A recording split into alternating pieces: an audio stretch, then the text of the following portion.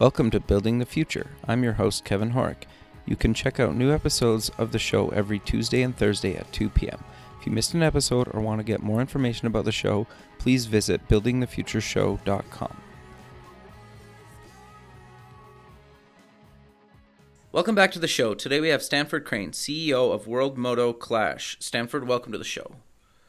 Hey Kevin, great to be with you. Yeah, I'm excited to have you on the show. I think what you're doing is really cool and innovative. But maybe before we kind of get into exactly what World Moto Clash is, let's get to know you a little bit better and maybe cover your background and kind of where you grew up.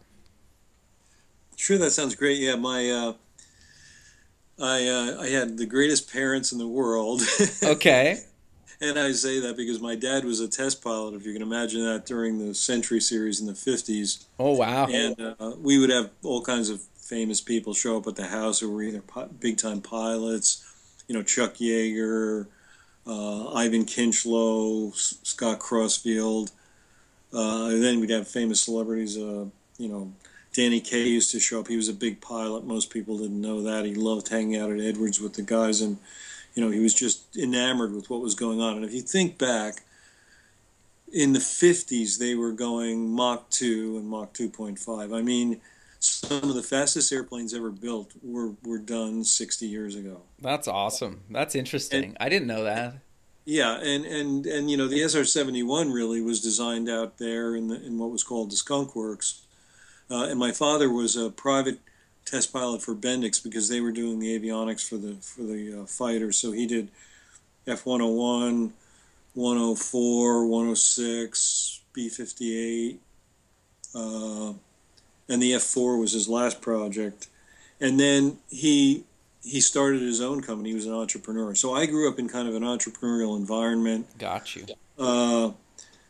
My dad was, just kind of like one of these Steve Canyon type guys who'd let us do anything. I mean, we would do crazy stuff like we had a little life raft kind of rowboat thing, and my father let us take us out in the St. Lawrence Seaway, my brother and I think I was only like 12 years old. Sure. And he's like, yeah, just let him go out and hang around and have some fun out there. And so that's what I mean by the greatest parents. They were not only great, loving, and insightful parents, but they gave us a sense of adventure, and that adventure was cool. And you had responsibilities, but taking a little risk wasn't a bad thing. And I think that's an important thing for me as an entrepreneur to have kind of grown up that way. That a lot of people are always afraid to, gee, that's the unknown out there. Well, a lot of the most fun things are out there. So I grew up in New Jersey, and then my dad, he was a very big fan of George Marshall. And George Catlett Marshall, as many people know, he commanded all Allied forces in World War II. Oh, wow. That's awesome. Yeah, and he was the only professional soldier ever to win the Nobel Peace Prize for the Marshall Plan. Oh, very cool. So my father said, look, George Marshall's anybody who could command de Gaulle. Sure. Eisenhower, MacArthur, all these maniacs, and get them all to, subvert Montgomery and get them all to work together. And it reminds me of a story that Marshall told where he asked de Gaulle if the French people could be counted on once they invaded in France to act in unison. And he said, how can you count on any country that has 269 cheeses? But anyway, so I went to VMI to study electrical engineering, and my cousin was actually at Washington and Lee, which was adjacent to there, and a good friend of mine from high school went there, and they were in the journalism school. Okay. So I went over and I started a program where we would exchange students, and some of the people, they were basically a liberal arts school. We were, a liberal arts and science school at Virginia Military Institute. And so I went over and I was part of their radio show. Now, the way I did it, I kind of, I didn't stretch the truth, but I just told selective truths. Because we were all about the honor system at VMI, so there was no way you could lie. But I said to my head of my department, Colonel Nichols, I said, Colonel Nichols, I'm going over to work in the radio department over at Washington and Lee. And he thought, oh, that's great. And he thought I'd be studying FM modulation or something. And what I did is I had a radio show over there, and it was just a blast. You know, I had all kinds of people on. This is before we had those delay things, and you'll appreciate this, that I once had on the Lexington High School cheerleaders. If you can imagine what that, it just went crazy. We had all these kids calling up. I'm like, oh my god! But we did a lot of fun stuff there, and uh, I was always a little frustrated with VMI in the sense that it's a very small school. People don't realize how small it is. Really, it's only about 1,500 students. Okay. And so in our electrical engineering classes, and this is the good news and the bad news, well, I would typically be in a class with like 8 people or less. Okay. And so Interesting. it was really good. You couldn't hide in the class. Sure. Everybody had to contribute on a daily basis. So that was kind of the negative part for me. But I really learned electronics before I got to college because my dad had an avionics company. And so that was part of my frustration a little bit because as many professors do, they want to stick with the fundamentals. We're not teaching you how to really build something here. We're teaching you the fundamentals of how things are eventually built. And to me, I was like, let's skip that part. Let's just skip it. I kind of got Gauss's law, so let's go on from there. And I don't need to, derive it 50 times. So I was a little bit of a rebel there, but I played sports. I played football and baseball and lacrosse. And it was just a fabulous, fabulous education. I couldn't have been happier. But then I kind of went out and I did something very crazy because I went and I had written because of my exposure over at Washington and Lee in that journalism school. And Edward Albee used to be a writer in residence there and so forth. But he wrote Who's Afraid of Virginia Woolf and The Zoo, Sure. and Sure. very, very accomplished author and playwright. But I decided to write a screenplay. And the reason I did was because the movie Patton had come out, and I got an opportunity to interview Frank McCarthy, who was the producer. And he was a general in Marshall's staff in World War II. And when he met Patton, and he was a wealthy kid from Beverly Hills. And so some of these people got made officers and so forth because of their connections and so forth. But he was a very gifted guy. He was a VMI grad. He was one of the producers on Brother Rat, which was a Broadway play at the time. And when he met Patton, he told me in the interview I did with him, the only person he ever met that was more theatrical was Errol Flynn. So he said, I knew I had to do a movie on this guy. And so what did he do? He went out and hired Edmund North and Francis Ford Coppola to write the script. Oh, wow. And Coppola, this is really where Coppola got the idea to do Apocalypse Now. Oh, interesting. Okay. So when and basically because Patton was a professional soldier who was a warrior, and when the war ended, he was like, what am I going to do? Because I'm a warrior. So what he was writing about with Charlie Sheen's character in Apocalypse Now was not about the draftees like Deer Hunter, but it was really about the professional soldier who was on a mission. And nothing can compromise that mission. So he really took all of that learning from Patton. But long story short, so at this time I was in the process, I should say, of writing 2 scripts. Okay, interesting. My senior year, and I said to General McCarthy, General, would it be possible for me to send you these scripts and you could give me your thoughts? So I said, sure. So when I completed the scripts, I sent them out to him. And now I was working, I think at that time I was working for ITT, but I forget. Anyway, so I sent it out to him, and he said, I can't do this one script because I don't really know anything about it. And I had written this script for Paul Newman and Robert Redford. And the reason I'd done that is I met Newman at Breyer Motorsports Park in New Hampshire because a friend of mine was part of his crew. Interesting.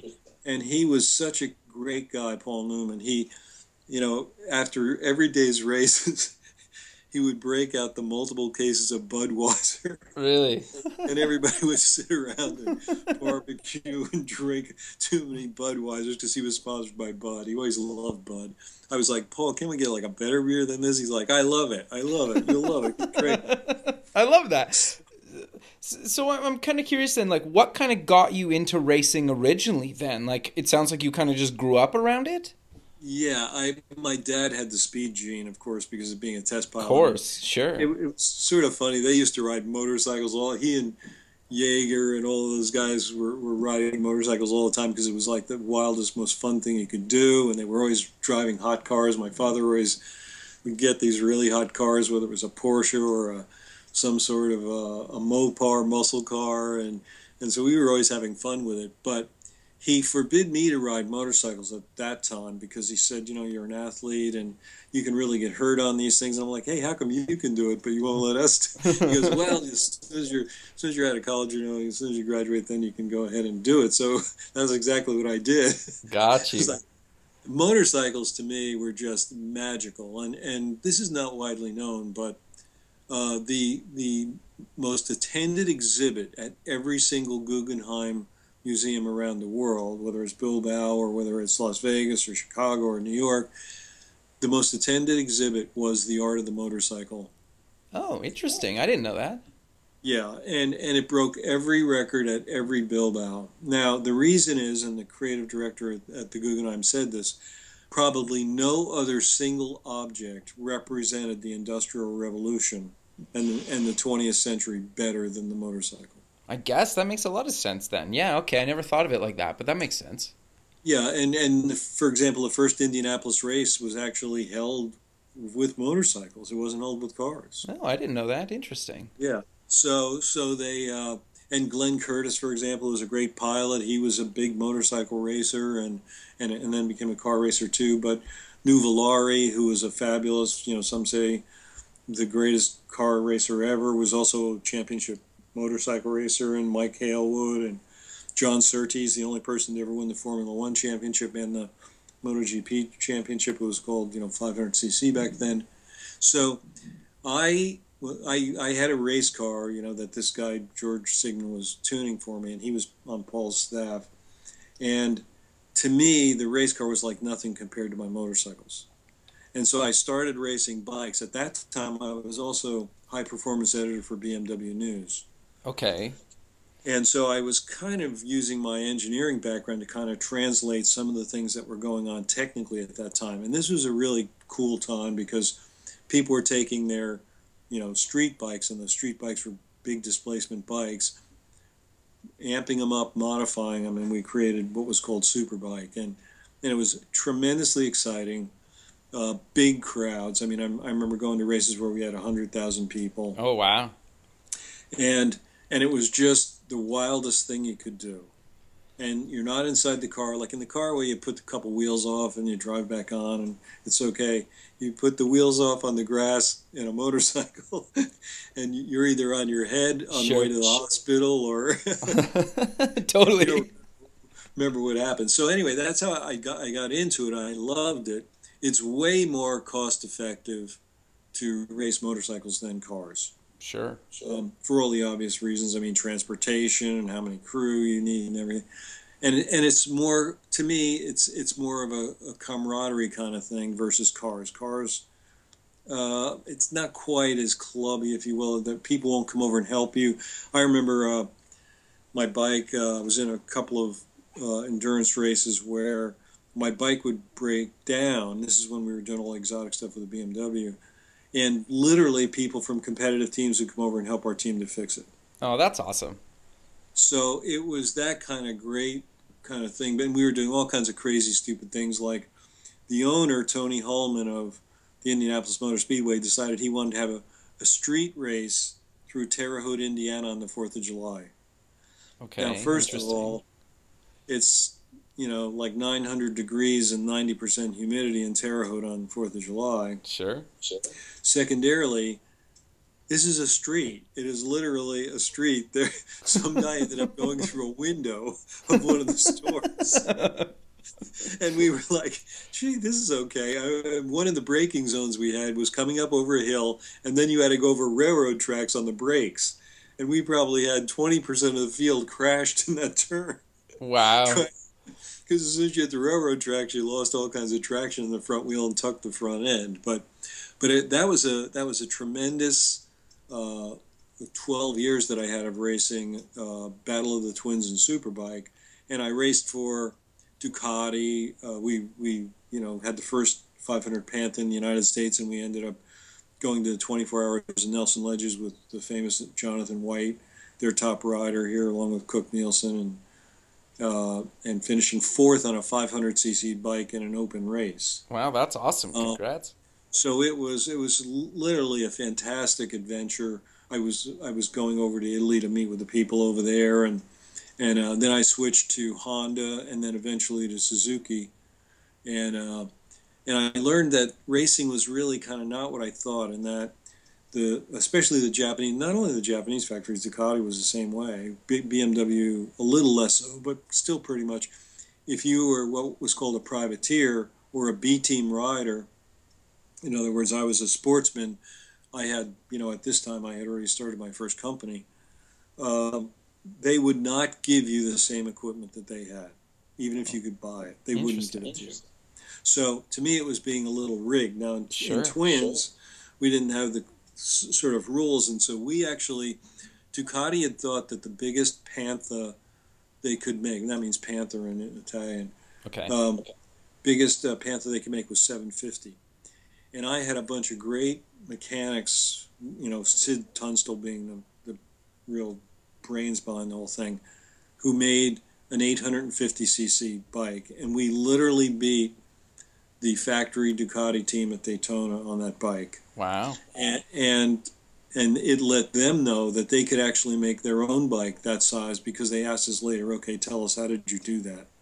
And so we told them we stroked the motorcycle, and they thought it couldn't be done. And that's when Ducati really came into its own and won its first World Superbike Championship, because we had showed them how to do it with the engine. Interesting. So that was part of the adventure, really, for me, was the technology of it and the lateral thinking, if you will. How do we beat the other guys technically?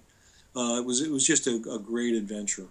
Sure. No, that's awesome. So you're part of a racing team. You're doing kind of World Moto Clash. Maybe do you want to kind of cover the racing team and then kind of how that involved into kind of doing your own event or events, I should say?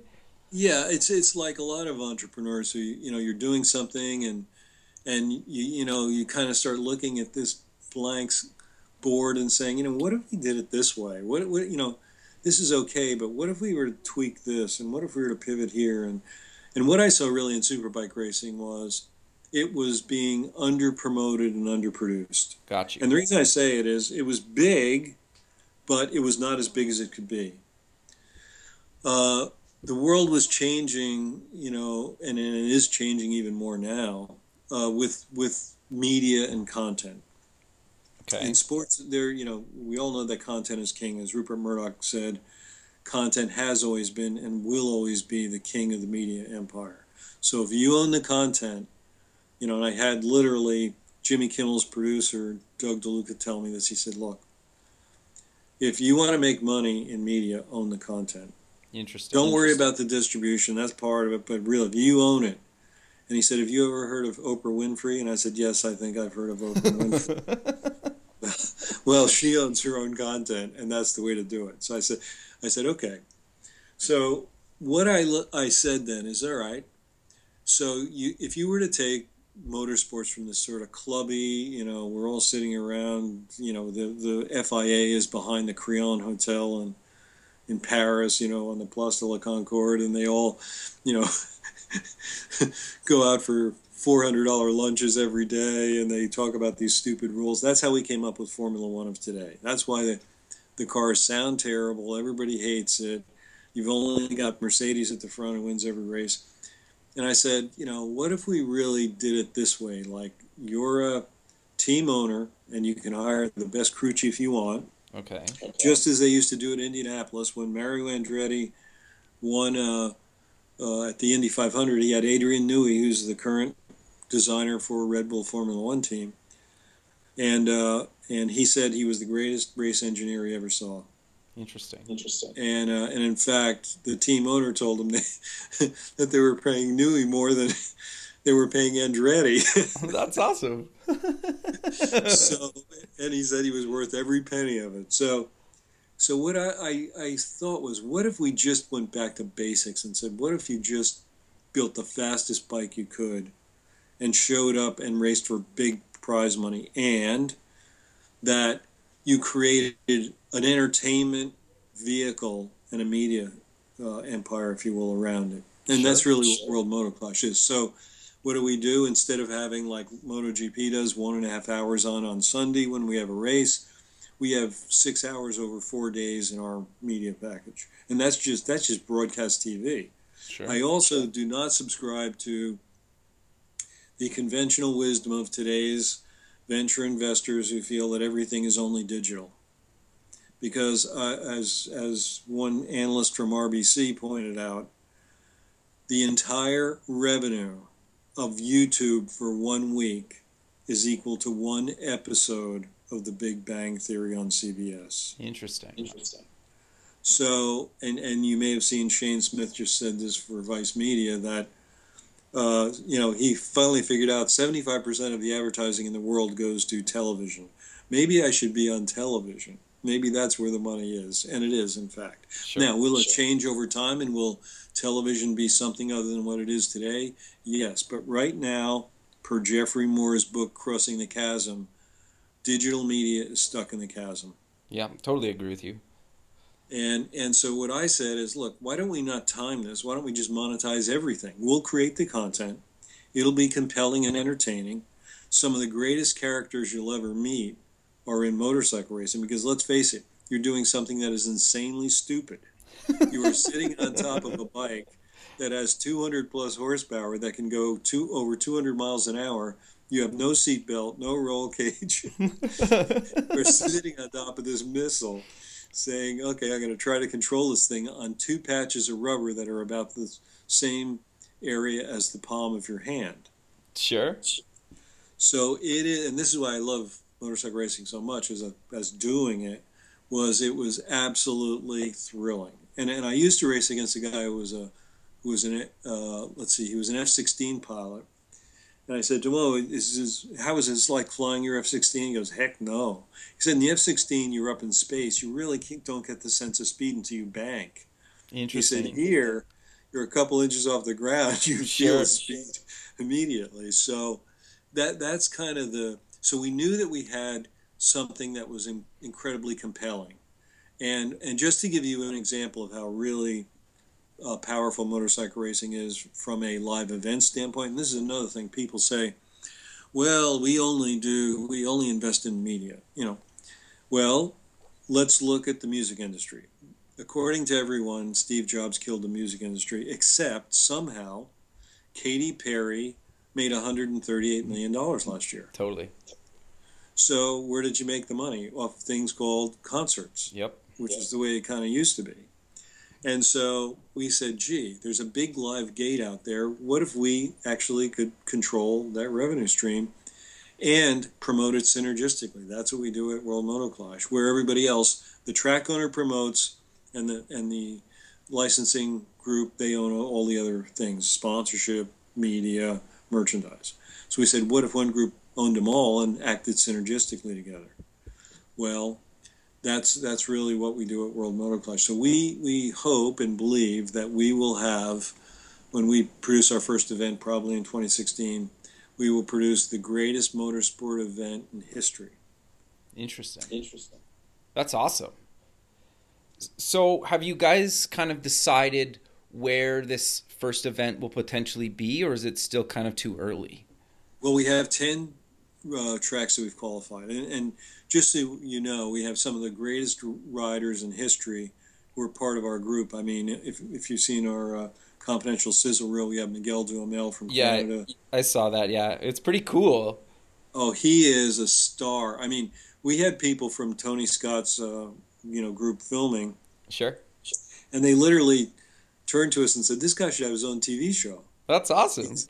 He's that funny. I mean, he's that entertaining. Sure. So basically, we'll have 10 racetracks that we have qualified, and they're qualified basically because of safety. Oh, okay. And when I raced, a lot of the tracks were not safe. I mean, we just went there, we knew it. I mean, if you can imagine, Loudon, the old Loudon track used to have a telephone pole outside of turn one. Really? And, Wow. and their idea, I'm talking about 4 feet off the track.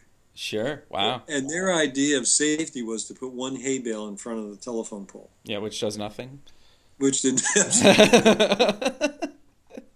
And oh, by the way, the old track also used to have a lake, which one of our guys, David Sadowski, rode somebody into. Really? Wow. And so it was, they kind of thought, well, you races are all crazy anyway, so what the heck? Let's just have a race. Well, we don't think it's good to kill off your heroes. Yeah, that makes sense. So in World Moto Clash, we said, Sears Point, I've raced there many times, in Sonoma, California.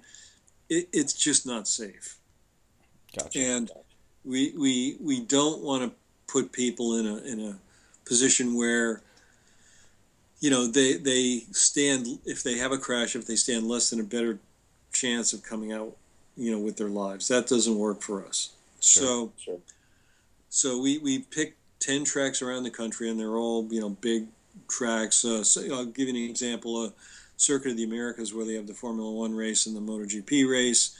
Eric Paradis, who's the track manager there, called World Moto Clash the Great American Dream Race. That's awesome. And he said, he said, you'll have 160,000 people there for the race. Oh, wow. So it will become one of the biggest sporting events in the country, and certainly one of the biggest in the world as well. But we won't, that's a safe track, for example. Now, there are a lot of new tracks that are also really good, like New Orleans, NOLA. Another fabulous track, and again, we're throwing a party for World Moto Clash, and the race is the reason for the party. Oh, nice. So there's no greater town to party in than New Orleans. Totally. And then we do Barber and Birmingham and New Jersey Motorsports Park. Now, in New Jersey Motorsports Park, we've said that the sport has been underproduced and underpromoted. Our promotional budget for New Jersey is 10 times the biggest budget they've ever had. Oh, wow. And the reason is, Kevin, within a 100-mile radius, they have 18 million people. Oh, wow. I didn't realize it was that. Yeah. Yeah, wow. So, but they didn't have the budget. So this is where tracks are a little bit different than we see sport. We see sport as, okay, we control the media, the promotion, it all works synergistically together. When we go to a sponsor, we say, can we guarantee you're going to get the coverage? Because we're shooting it. And what we did was we partnered up with IMG. We don't have the network shoot it. We do a barter deal with them so that we control all the production. And that way we always know it's the best. It's up to a standard, not down to a cost. And we can say to those sponsors, how can we guarantee we're going to show your logo because we're shooting it. Right. Interesting. So that makes a lot of sense. Yeah, it does integrate all those things, but if you really look at, Pricewaterhouse did a very good study of North American sports revenues, and it's like a pie, where in 2016 about 28% of it is actually the live gate. That's the largest part. 27% is media. Then you have sponsorship at 24%, and the rest of it is merchandise. But if you create a property that works on all of those levels, and it works for all stakeholders. Now, what's wrong with the thing as it's set up today? There's no money. I made more money back in the 80s than they can make today. Racing motorcycles. Okay. So what's happened basically is they've kind of ruined the ecosystem, unlike NASCAR, which has a great ecosystem. And so we're bringing some of that sort of methodology. And unlike NASCAR, where their average age of viewer is 53, our average age, I should say 70% of our fans are under the age of 35. Oh, interesting. Okay. Much younger, much fresher sport. And yet we do a lot of things like UFC did. UFC was not really launched by the fact that the Fertitta brothers, gave Dana White the money to do it. Mm-hmm. It was really launched by Craig Pelagian over at Pilgrim Television, producing The Ultimate Fighter. And the reason for that was he told us this. We sat down with Craig, and we were going to use Craig for production of our reality stuff until we hooked up with Tony Scott. And then, as Craig would admit I'm not Tony Scott. I didn't do Top Gun. Sure, I sure. didn't do Beverly Hills Cop too. So, so basically, what Ultimate Fighter was doing was training the audience on what the sport was really all about. It wasn't just people out there trying to beat each other up. That there were tactics and strategies and moves and so forth, and then also getting them invested in the fighters. Sure. That makes a lot of sense. Yeah. Yeah. So we've got two reality programs. One is called The Privateers, and this is about independent teams trying to pick their rider to get into World Motoclash. Interesting. Okay. So how did you guys, or like, is this on right now, or like where can people find more information about this? Well, it will be on very shortly, and it is Okay. fully developed and baked. Like Privateers, or one of our teammates on Privateers is not only Andrew Kastner, the guy I told you about before, and Sure. Vaughn Sure. Verity, and Vaughn, incidentally, he's done two feature films, but he also has done work for people like Hart, like Eminem, Sure. Cameron Crowe, some other famous movie star, which he has an NDA with, who can't mention his name, but he does the work for him. Got you. So basically, these are some of the most talented people in Hollywood, and when I showed him this sport, and our other guy, our superstar, Michael Simon. Michael Simon is the go-to director for Mark Burnett and Steven Spielberg. Oh, wow. On television. And what did he do? He did things like Survivor, every Survivor finale for the first 19. Oh, wow. He then did Apprentice. He then did Rockstar NXS, Rockstar Supernova. So he is, and he did the One Night with the Bee Gees, which was the largest viewed music show ever. Oh, interesting. 300 million people saw it. So I showed these guys this motorcycle racing, and I remember Michael saying to me, "How come I don't know about this? This is the most exciting sport I've ever seen." Sure. And I said, what do you think about the way it's being presented? And he said, it's too big and too small. Okay. And so I said, what do you mean by that? And he said, they're shooting it from too far away, and it's too small in that they don't give you a scope of there are 100,000 people here. Why don't we see that? Why don't we see the excitement? Why don't we see the violence of these bikes? I mean, imagine you're sitting on a bike that has the same weight to horse, or I should put it this way. In order for a Porsche Carrera Turbo to have the same weight to horsepower ratio, it would have to have 3,500 horsepower. Okay, interesting. So 7 times the amount of weight to horsepower as a Porsche Turbo. Okay, wow. That's how you talk about acceleration. That's how violent it is. Sure. So, but and Tony Scott made an interesting comment to me. He said, "Look, I couldn't if I and Cruise, as you know, loves motorcycles. Yep. He was on a motorcycle in Top Gun. Tony put him on that. He became addicted to them. He rode a motorcycle in the first in his appearance scene in Days of Thunder, which was it was supposed to be about Formula One. Then Fox bought NASCAR rights to NASCAR, and so they had to switch it to NASCAR. Okay. So that's how it became NASCAR. And Tony Scott originally said to Jerry Bruckheimer, "How am I going to make NASCAR look interesting?" And Bruckheimer said, "That's why Fox hired you." That's awesome. But he said to me, if I wanted to do a motorcycle movie with Cruise right after Days of Thunder, I couldn't have done it. And I said, "Why?" He said, "I can't hang an 80-pound Panaflex camera off a motorcycle." Got you. Now to come technology. Sure. And the camera's shrinking down and everything becoming wireless and digital as opposed to on film. Tony, and unfortunately Tony, as you know, passed away. Yeah. But this was his pet project, World Motoclash. He was like, this is going to change everything. I remember being in Scott Free, and he was, just coming out of the office of Ridley. And Jules Daly, who was the head of Ridley Scott Associates, was there with Brad Pitt and saying, Brad's got to be at this race. He wants to be at the race. And so, and Tom Cruise saying he wanted to have a riding lesson with 2 of his buddies, with one of our guys, Jamie James. And Jamie said, "Yeah, I've been trying for 6 months to get the same date for his Cruise and his 2 buddies." And so Tony said to him, who are his 2 buddies? And he said, Will Smith and David Beckham. And Tony I, said right then and there, he said, "You'll never get their schedules together." yeah, exactly. That's got to be crazy. Try to get those three guys in the same room at the same time, right? Yeah, they wanted to, hey, we're going to be taught by this five-time national champion, and this is going to be so cool. Now, he did tell me, too, that Cruz is absolutely nuts on the bike. Really? He said well, I don't, maybe I shouldn't tell too many stories here, but I'll tell you one. All right. So Cruz can't go anywhere because he has the paparazzi all over him. So he has a house up in Alpine. Okay. And he and Tony would go up there, and they would leave his house at midnight Okay. to go out and ride. Interesting. And he had a Ducati Desmo Sedici. Cruz did that he took the bodywork off of. And they were, and Tony had a Ducati too, and they were riding up Pacific Coast Highway. And Tony said he looked down, and he was doing 125 up Pacific Coast Highway. And he said Cruz was pulling away from him like he was standing still. Oh, wow.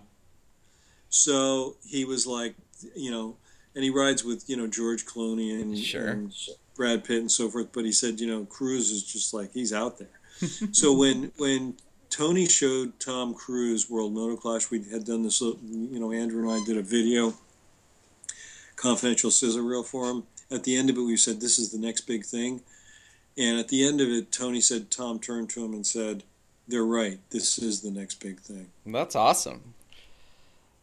So I'm curious then to kind of, you're involved in a bunch of different things, and obviously like this is kind of your latest and greatest project and idea, and it's coming together, but you also have this entertainment company. Is that tied into World Moto Clash at all, or, Right. or how does that kind of tie into it? Because you mentioned you're filming your own stuff, you're handling kind of everything yourself, so you can keep the quality to the highest caliber. How does that fit or not fit with everything? It fits in really well, Kevin, because content is king, but sports is king of TV. Sure, for sure. As we see with March Madness now, you take something like True TV, where they normally get like $20,000 for a 30-second spot, and they get $195,000 for a spot on March Madness. Sure. Same thing. What's the number one rated show on TV? No, it's not The Big Bang Theory. It's Sunday Night Football. Yeah, I was going to say it's got to be football, right? Yeah. And then Super Bowl is probably still the most expensive advertising spot of the year. Yeah, it was over $5 million this year, and all we know is it's going to be more next year. Sure. Now, so if you look at it and you say, okay, so we've got all these entertainment people. So we have a sports property, World Moto Clash. We felt that was a sport that really needed to be reinvented. Right.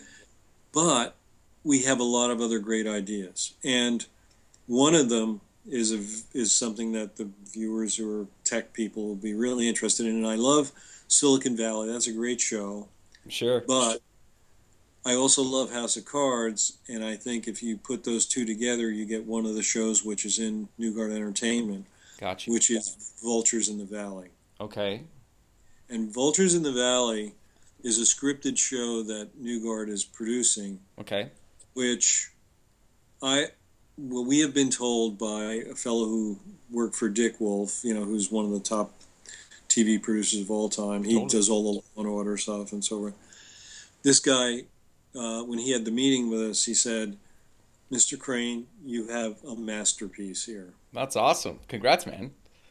So what it is you've got a venture capital group where two people are total sociopaths, and they do anything to screw their entrepreneurs or their investors. As long as they make money, they don't care what happens. Sure. Okay. And so they are the Kevin Spacey character, Love it. where they're above everything. It's just win, win, win, win, win. The other two people are actually trying to build companies. Okay. And so it's sort of juxtaposed that there's a right way to do it, a wrong way, as we've seen by some latest headlines, and some people are not doing it the right way. I'm not being judgmental, but I'm saying it makes for great TV. And when I gave it to only two venture capitalists to read because I wanted to see what they would say. Got you.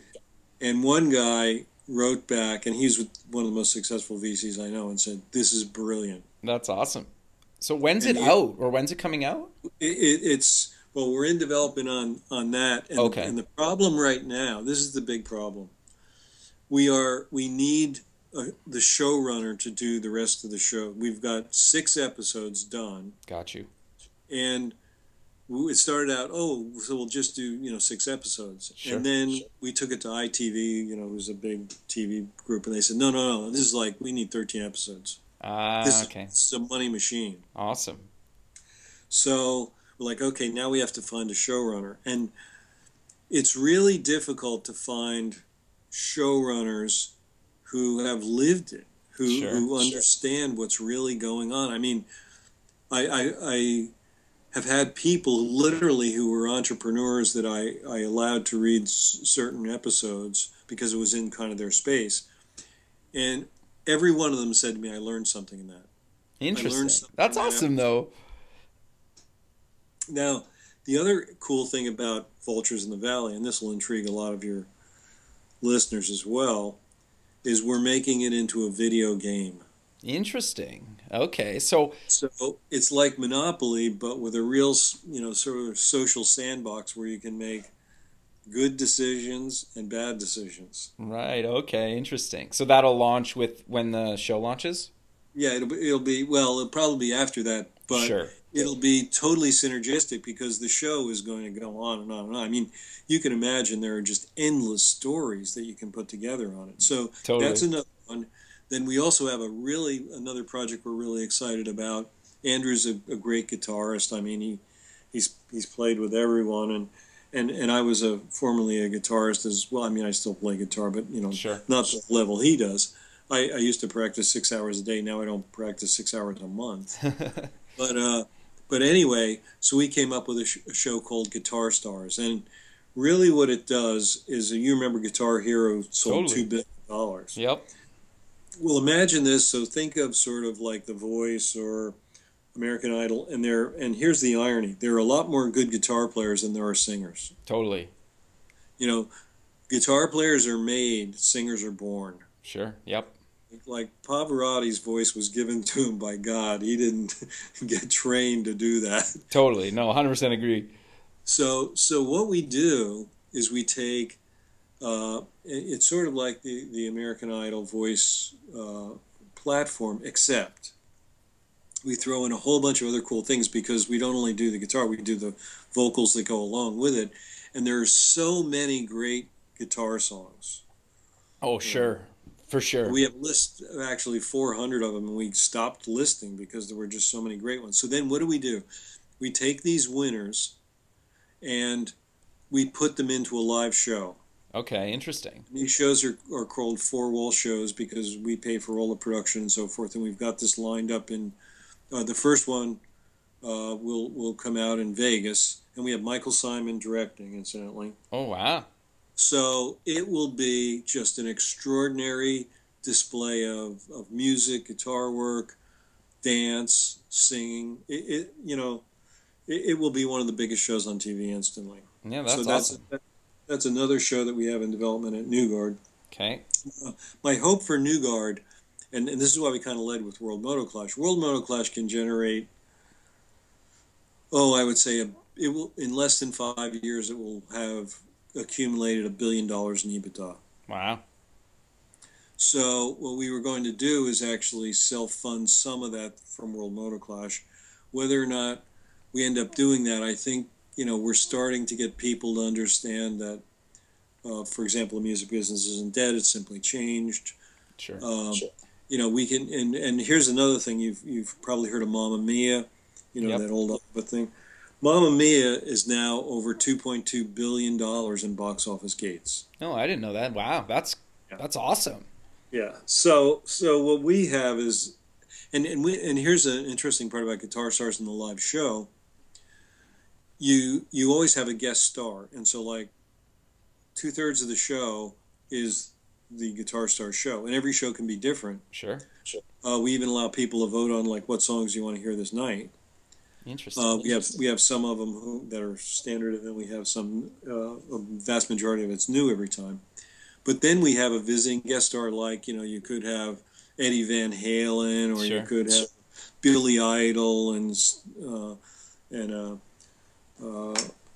Steve Stevens, and doing their stuff. I mean, from White Wedding, Totally, and it's just a fantastic celebration of music. No, I think that's awesome. So, So that's our other thing, really, in Newgard right now. thanks for listening to part 1 of 2 with Stanford Crane.